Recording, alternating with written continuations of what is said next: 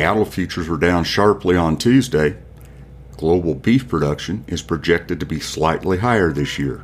Coming up on your Cattle Current Market Update with Wes Ishmael.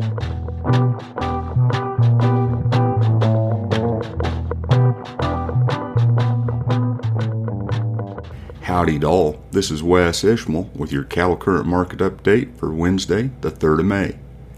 Cattle futures crumbled on Tuesday, with early cash trade taking another step lower, the packers' seeming ability to pull dollars off the market by restricting kills, and question marks about a seasonal peak for wholesale beef prices. Feeder cattle futures closed an average of $3.90 lower, from $3.75 to $4.08 lower. Live cattle futures closed an average of $1.76 lower, from $1.75 to $1.97 lower. Negotiated cash fed cattle trade was moderate on moderate demand in the Southern Plains through Tuesday afternoon, according to the Agricultural Marketing Service. Prices were $1 lower at $172 a hundredweight. Although too few transactions to trend, there were some early dress sales in Nebraska at $281 and a few live sales in the Western Corn Belt at $172 to $178. Live prices last week were $178 to $180 in Nebraska and $180 in the Western Corn Belt.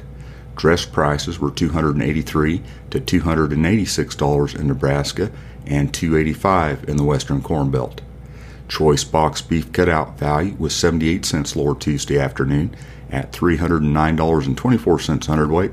Select was $2.34 lower at $288.66. Corn futures closed mostly 1 to 5 cents lower. Kansas City wheat futures closed 16 to 20 cents lower through SEP of 24 and then mostly 8 to 9 cents lower.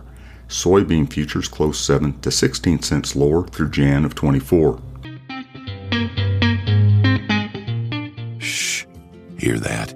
It's a quiet, easy-handling Hereford cow. That's right, no broken fences, no busted gates, no injured people. Herefords lead the way in the silent traits and fertility. Studies show they increase profitability by more than $51 per cow per year. At the same time, that's real money and real results. Isn't it time for you to come home to Hereford? Learn more at Hereford.org. Calf and feeder cattle prices were steady to higher at the weekly Tuesday auctions monitored by Cattle Current. Steers and heifers sold steady at Kingsville Livestock Auction in Missouri, where there are 3,943 head.